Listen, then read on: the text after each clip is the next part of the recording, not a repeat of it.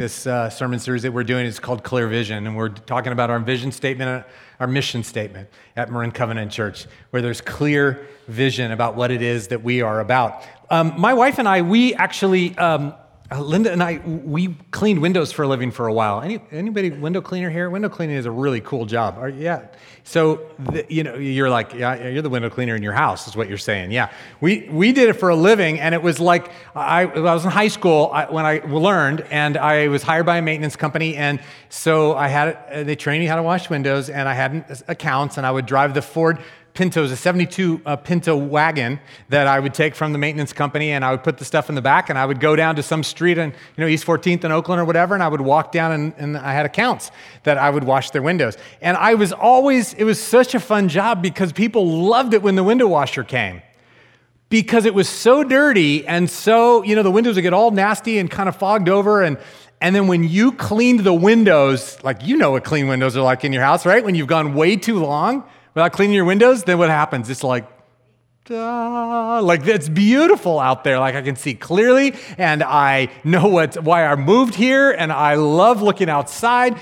I loved it. Other than the guy who drained the porta potties, I was like the hero for everybody, because when I left, they were like, it's so much better. We actually, Linda and I, a couple summers, we did that. We would go knock on doors. This is like during grad school. We would go knock on doors at like high-end neighborhoods and bid the jobs, because people love having their windows clean, because then they can see outside and they know this is what I love about this house and what I love about this view. So we'd go into people's houses, and it was super fun as a young married couple, because Linda was developing her style. So she'd wander around their houses, actually, and looking at things. People leave you alone. If it takes 4 hours to wash the windows in their house, and, they'd leave for the afternoon or whatever, and Linda would enjoy checking it out. People do that to your home when you're not there, right?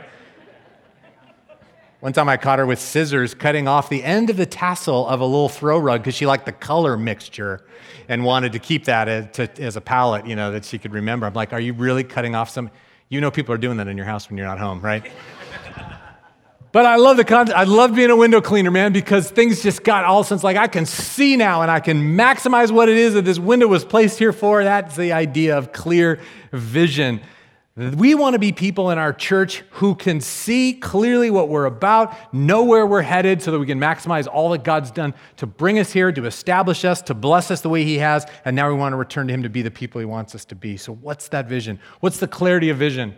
Well, as you know, we painted that on the wall in our church, our vision statement, and we began our series last week talking about this phrase over here, to engage with the spiritually hungry. Do some of you remember that by heart? Marin Covenant Church exists. Ready? Say it with me. To engage with the spiritually hungry. Just that part. Do you know that? Let's do it one more time. Marin Covenant exists. Don't look at it. To engage with the spiritually hungry.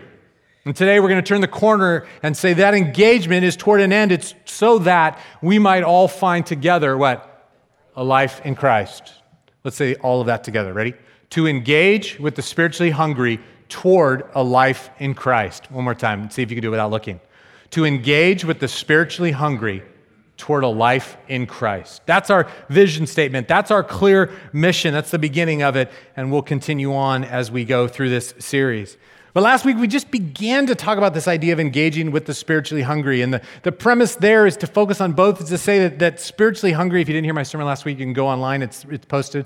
The spiritually hungry, there's an assumption that every single one of us is spiritually hungry, that God has put it in the hearts of every man and every woman to long for Him. And so we're making this assumption that it's not an us and them. It's not a have and have nots. It's all of us together are hungry for God. And that's primary to our vision, is that we're going to be together in this process of being seeking and searching for more and more of God. So whether you know God a lot, whether you barely know God, whether you're brand new to this experience, we're all going to be together in this group called the spiritually hungry. And Marin Covenant Church exists for us to engage with one another on that journey. That's not a false humility. It really is a belief that, man, the difference between the most mature, developed Christian in this room and someone who's at the beginning, kind of in the span of eternity and perfection, is actually pretty narrow. So we're all in this together trying to figure it out. So we're going to engage together. So the spiritually hungry, the engage part is that we're going to do that by connecting with our lives. We're going to simply be with one another and be with other people who aren't even in this room yet. We're going to be with people on that journey. And where did we get that crazy idea? We got that idea from Jesus. Remember we looked at Luke chapter 15 and this beginning of a very famous passage, but there was this, it said, now the tax collectors and the sinners were all gathering around to hear Jesus. Remember this? Tax collectors and sinners, I parsed that in the last sermon. This is the idea of these are the outcasts. These are the enemies. These are the unlovely. These are the unrighteous. These are the people who aren't religiously got it together. This is the people who don't believe the way we believe, who don't act the way we act. It means the others. It means the capital T, them.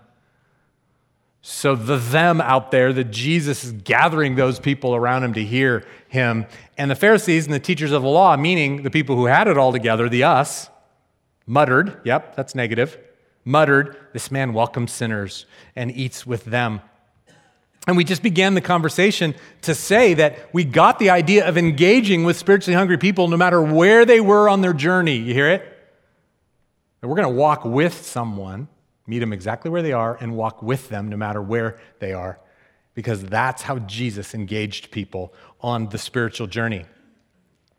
Well, we really can't, you guys, skip. We can't go further and not look at this idea that engaging with the spiritually hungry is toward a life in Christ. What's this phrase? Read this phrase with me again. Toward a life in Christ. That's the reason we're engaging, is that we're moving toward Christ, because we believe that God has placed in the hunger in the heart of every human, and we believe that that hunger is satisfied in finding him through Jesus. We believe that.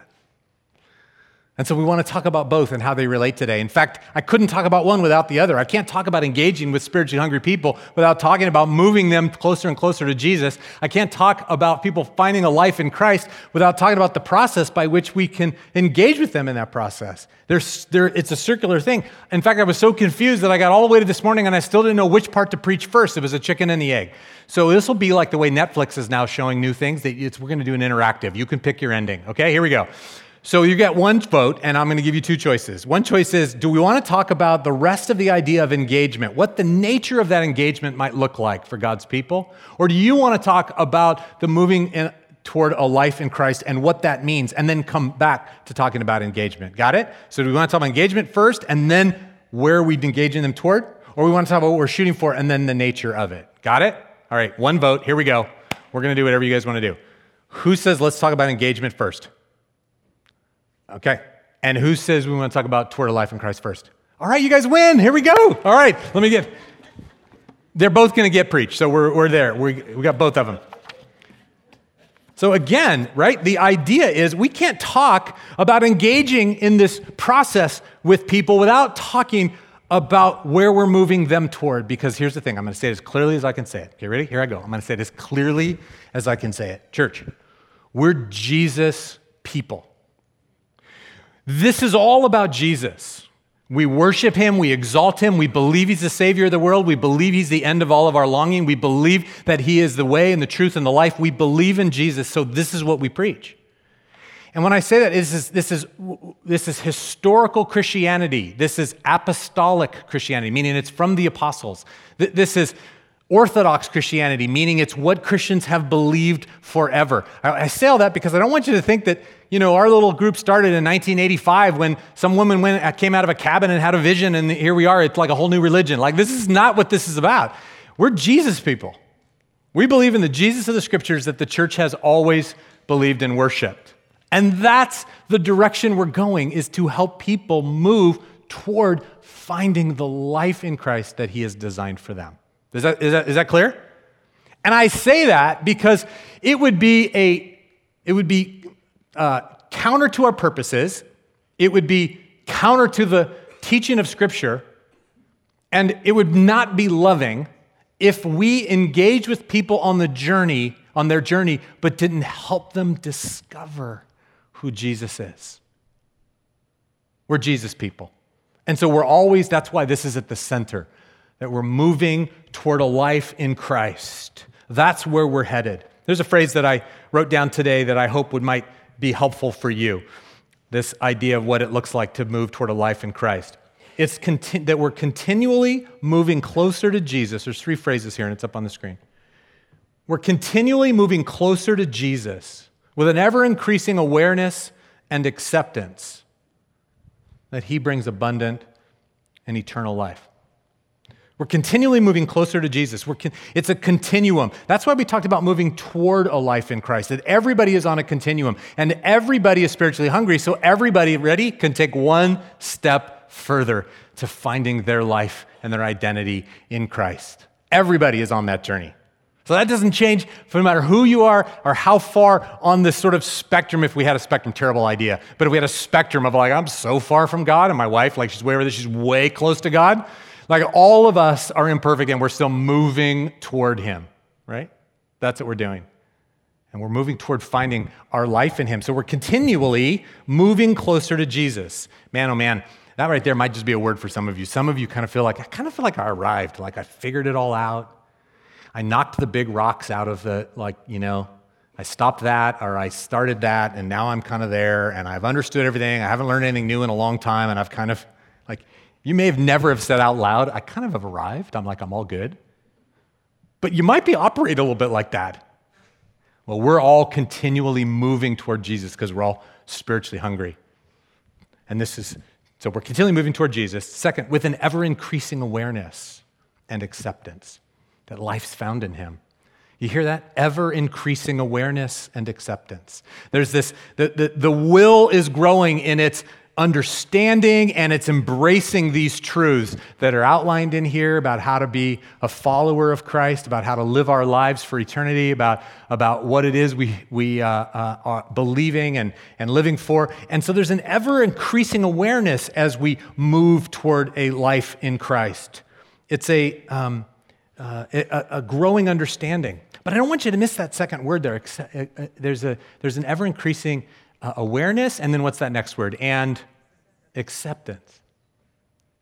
Because there's this thing that happens, if a line or kind of a trajectory is a terrible analogy, I'll rub it in. But there is a place where along that trajectory, while we're all spiritually hungry and we're all moving one step closer to Jesus, there is a place, though, where we step over that line. There's a line in there somewhere, and it's different for every person, but there's a line in there somewhere where we go, you know what?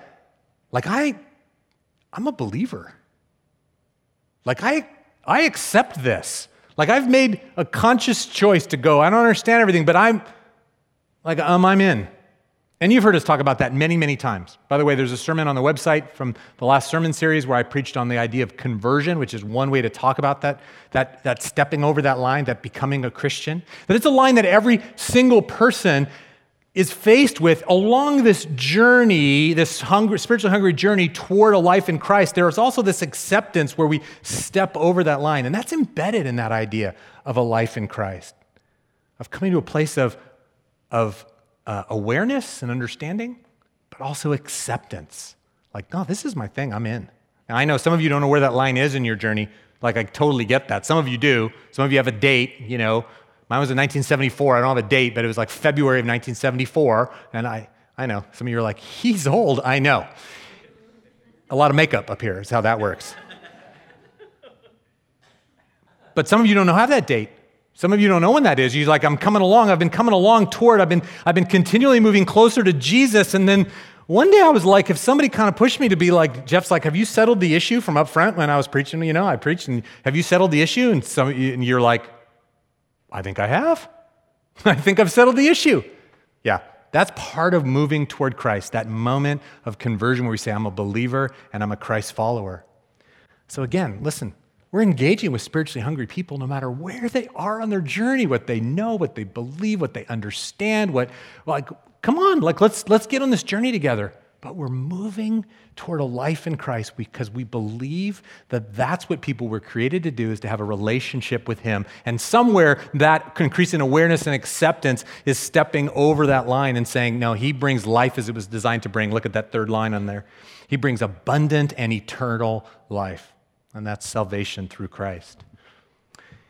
If some of that's new to you guys, if you're like, gosh, like I'm just beginning, I'm hoping you would think that was an okay way to kind of explain some of that. And if you're kind of at the beginning of your understanding of that, and you're like, I'm starting to get it a little bit, listen, I want to invite you to 101, a class that I'm teaching on Wednesday night starting on February 6th. And it is basically going through this basic understanding of what that journey looks like, what that line looks like, and what the meaning of becoming a Christian is all about.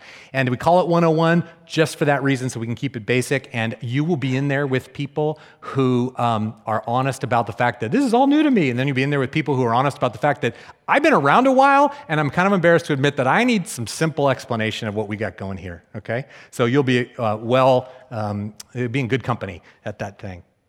So we're engaging with people toward a life in Christ.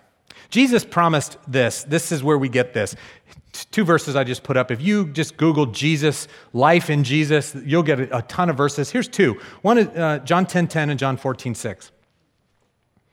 Jesus said, I came that you may have life and have it to the fullest. In other words, we believe that Jesus has designed in a relationship with him, as we move toward him, he's going to give us life as it was designed to be. We're going to become the beings that God designed us in his mind's eye for eternity to be. Life's found in him. The way to live life through its ups and downs is found in Christ. He said, I came that you might have life and have it to the fullest. So we're going to move toward that life that he has for us. The second verse says, Jesus also said, I'm the way and the truth and the life, and no one comes to the Father but through me. See, God made it the way so simple for us to recognize that through Jesus, we'll find the way and truth and life. And so that's our goal. That's where we're focusing. And so as we engage with one another, as we engage with spiritually hungry people, we're going to say, let's move toward Christ together. By the way, if you want to go to the next level study on this idea of life in Christ, Google life in Christ. And you will get such great theology in there because there's 2 things that scriptures teach. It's not just about lifestyle. Like, don't read it just lifestyle. Like he's going to give you the lifestyle you were designed to have, or he's going to give you the joy or the happiness that you were designed to have, or he's going to give you the morals you should live out. It's not just that, although it is that. Your daily experience of life with Jesus is life abundant. But it's also bigger than that. If you Google in him or in Christ, 160 times the New Testament talks about in Christ or in him or in the Lord. And there's this spiritual concept, two things that are mixed together. And what it means is that our whole identity, our whole supernatural existential reality of being Jesus people, once we've stepped over that line, is this, that Christ is in us and we are in Christ. Does that sound familiar to you, those of you that read the Bible? These are big concepts, and I can't, it's a whole year of my master's degree to talk about it right now. But I want you to know that, and I want you to look into it, that this idea is not just lifestyle, but it's toward being in Christ, meaning that we have received his salvation, and that's him being in us so that we've received his Spirit. I say all this even as an educator, as a teacher, and I know that you're getting 1% of this, so I'm going to stop talking.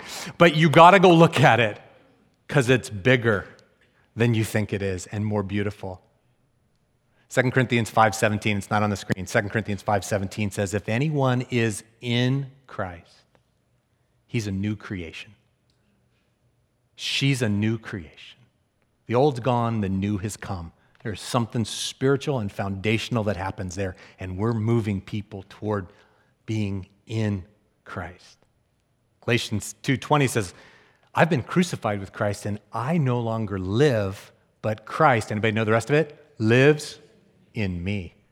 2 Corinthians 5 says, if anyone is in Christ, Galatians says, if Christ is in you.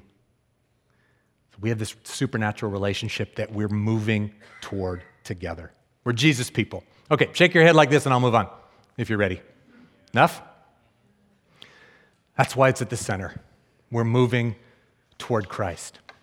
But how we do it is of such utmost importance, you guys. That's why we can't separate the two, because we're going to engage with people toward that. We're going to walk with people. We're going to be in life with them toward that, because that is how people come along on their spiritual journey, when they have companions who walk with them and accept them. What do we say about Jesus' encounter with people? He met them where they were before they believed. He met where they were, right where they were in their unreligiousness. He met with them right where they were, even though they disagreed with the beliefs of the Jewish people around. He just walked with people.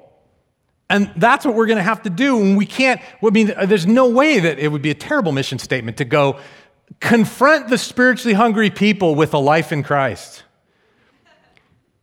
Debate with the spiritually hungry people and win the argument so that they find life in Christ. Condemn the spiritually hungry people for not believing what you believe, right? No, we're going to walk with people because that's how people learn. That's how people come to faith in Christ. They come by having somebody walk the journey with them and embracing them right where they are. That's what Jesus taught us. And so how we engage with them is going to be of utmost importance. And so we're going to go back to Jesus' example in the last few minutes I have, the 10 minutes I have in this sermon, to talk about the nature of engaging with them toward a life in Christ. So go back to that passage in Luke 15, if you would, and check it out with me. Jesus says, it says that the tax collectors and sinners were all gathering around him. Three things I want to point out here. One, that they gathered around Jesus. He gathers them. He gathers these people.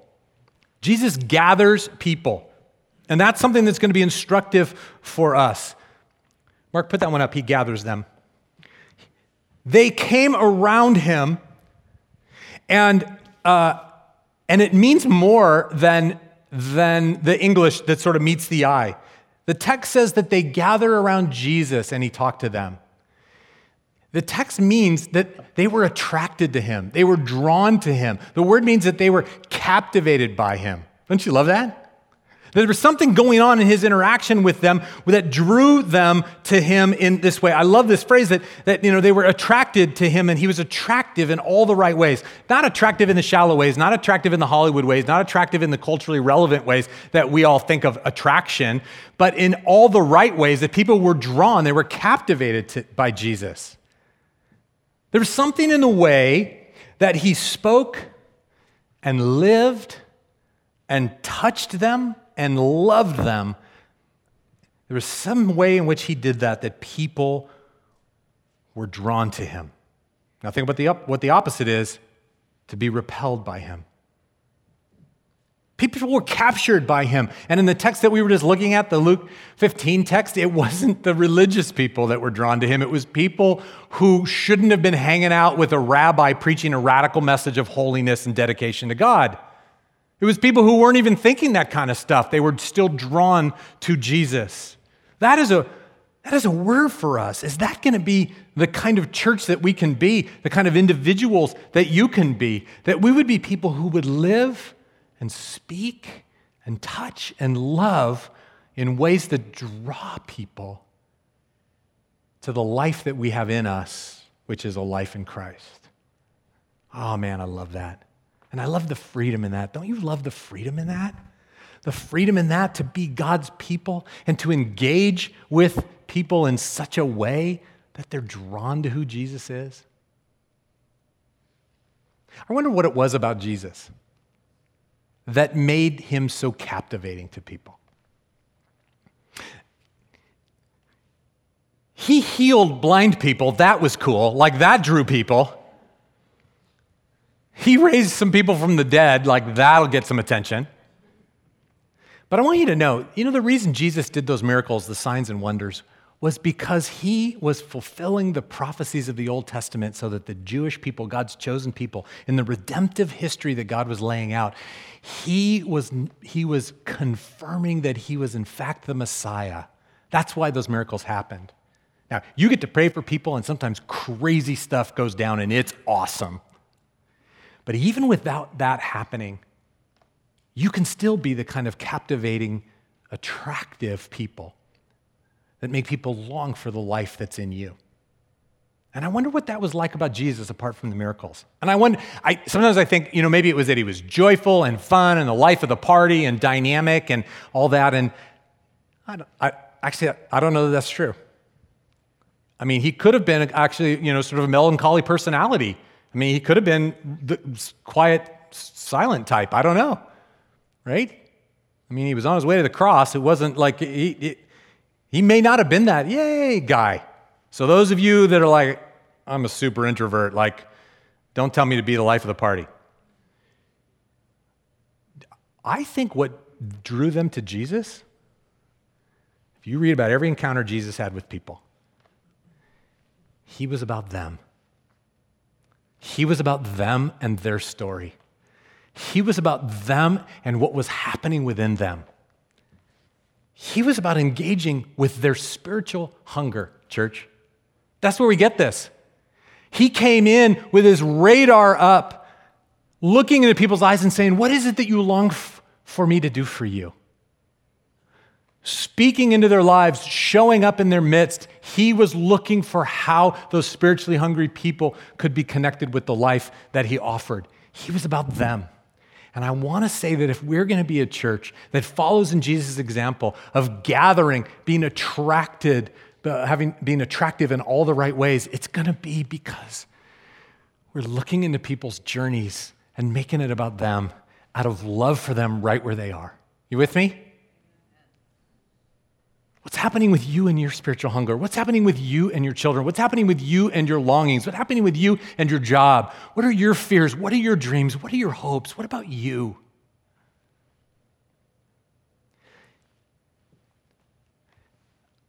I think that doesn't happen. We're not attractive in all the right ways because sometimes our self-centeredness gets so overwhelming that we're not able to look into somebody else's story, to die to ourselves, and to say, I want to love you where you are and what's happening with you.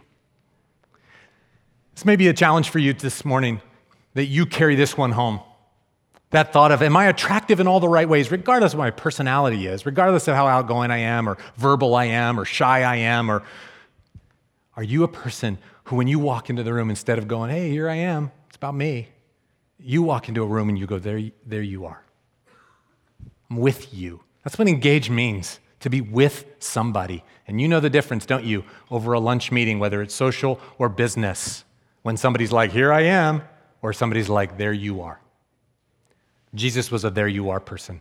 That's our calling. I just want to tell you, some of you talk too much. You talk too much and you talk about you too much. And you know what that feels like when you're across the table from someone and you know they don't care about your story or your journey or your heart or where you are in that moment. And Jesus went to the cross and died for other people's needs and their stories. We can die to ourselves and be present for other people. Is that a word? Is that good? Isn't that encouraging, though? I hope that wasn't a hard word. That's just a good word. Well, except for the part where you talk too much. But maybe you need to hear that, because if you do, you don't know that. So if the shoe fits. All right. He gathered people. He was attractive. That's our clear vision, friends. That's our clear vision. Second, not only does he gather them, but he welcomes them. In this text in Luke 15, if you go back to the text in Luke 15, you see, but the Pharisees and the teachers of the law muttered, why are these people around him? He welcomes sinners and eats with them. It's like they were muttering it like, can you believe it? Jesus welcomes these unrighteous people, these people who don't believe the way we believe, these people who don't think like we think, these people that are on the outside of kind of who we are, this super us and them dynamic. Like, can you believe it? He welcomes them. And it was almost like Jesus was going to be like, I know, I shouldn't do that. I'll get in line. But Jesus is like, nope, bingo. That's exactly what I do. And he goes on to tell these stories about how that's exactly what he does. Is he goes out after the people who haven't pulled it together. He goes out after the people who don't believe all the things that he believes yet, who are in process of moving toward Christ. He welcomes sinners. He engaged with people right where they are. It's such good news. And you can't overemphasize it enough that they said he welcomes sinners, and Jesus is like, yeah, I do. That word welcome, I've taught this before. It may be a Greek word that you remember because I made you practice it. There's two words for welcome in the scriptures. One word is dekomai. Dekomai means welcome, like you're welcomed, like okay, it's very formal. It's very like that's what you do in polite society. Like yesterday, I went on a bike ride to Petaluma, and I went to Pete's for a coffee partway through, and I walked in there, and I looked like a middle-aged guy in spandex who had just been on my bike for an hour. Like, a little bit of snot, a lot of sweat, spandex, the whole thing. And I walk up to the counter and I'm like, hi, and my hair's all jacked, stinky.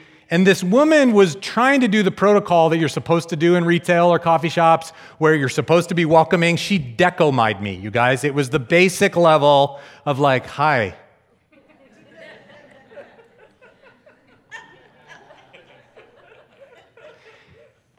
I mean, and I tried to win her. I mean, you guys know my personality. Like, I'm a wooer. Like, I'm like, instinctively, all my alarms go off. I'm like, here we go, gonna win this person. Couldn't do it. Got my latte, paid my money. She didn't say anything. I'm like, she didn't say, you want a receipt? You want it? There's nothing. She's looking at me. And I'm like, wow, I must be having a bad day because this is not okay for her. So I'm like, thank you. And she's like, decomai. That's what decomai means. You're welcome. That's what I'm supposed to do. But the Pharisees and the teachers of the law came along and they said, this man doesn't decomai people, which would have been bad enough. They go, this man pros-decomais them. Say pros-decomai. That means this man is going ahead to decomai them.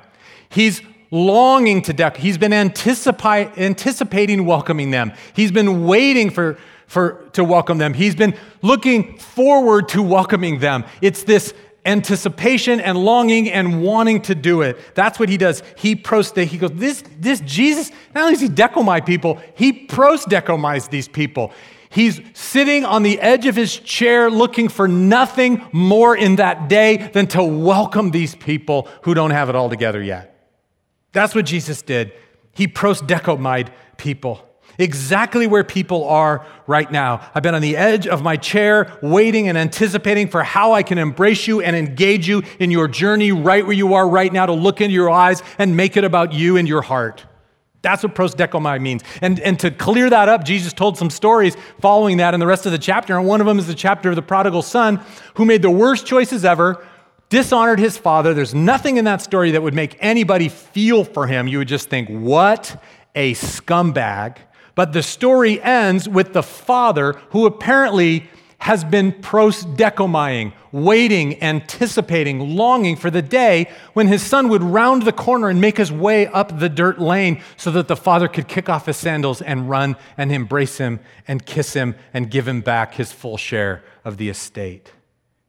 In case they didn't get it, Jesus told a story that offended their sensibilities, that the father had been waiting and going ahead to pros-decomai the worst sinner. That's us as a church. That we're going to engage in a way that not only gathers and attracts people in all the right ways, but that welcomes them with open arms. That welcomes them exactly where they are, right in their journey, with their non-religious views, with their religious views, with their pain, with their brokenness, with their sin, with their disobedience to scriptures and what we believe, to their disagreeing with what the scriptures teach and that we've adopted as our theology, our orthodox theology, that we're going to say, come seek Christ. Come, welcome. We've been waiting. We've been on the edge of our chair waiting to welcome you on the journey. And they're like, okay, well, is it okay if I'm doing this in my life? And we'll be like, come seek Jesus. Let's move toward Jesus together. And they're like, okay, but is it all right if I don't believe that? And we'll go, come seek Jesus with us. And they'll say, but okay, well, will you affirm that I believe this? And we'll be like, come seek Jesus with us. We're going to move toward Christ. We're solid in what we believe, friends, and we're going to teach it in and out every single Sunday. You know that. But we got to welcome people on the journey where they are so they can help move with us. You with me? Pros-decomai. That's our clear vision.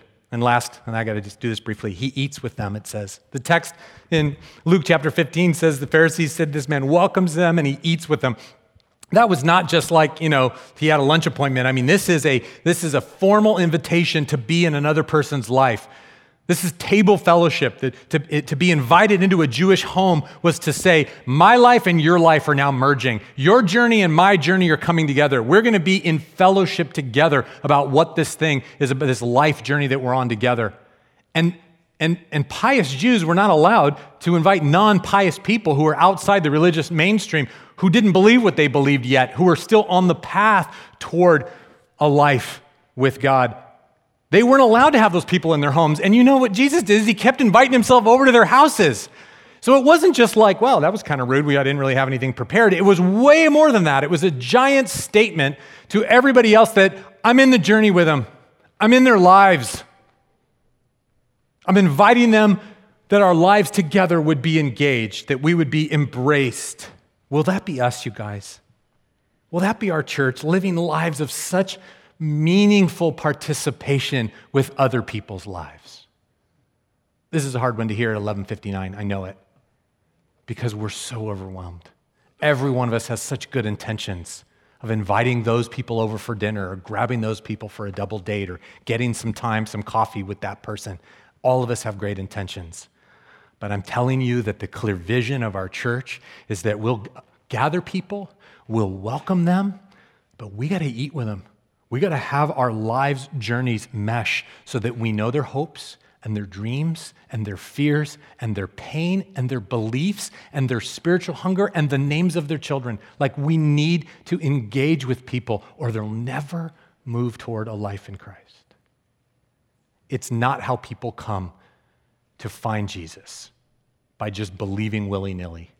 They come because we've connected with them and walked with them, and then they find him.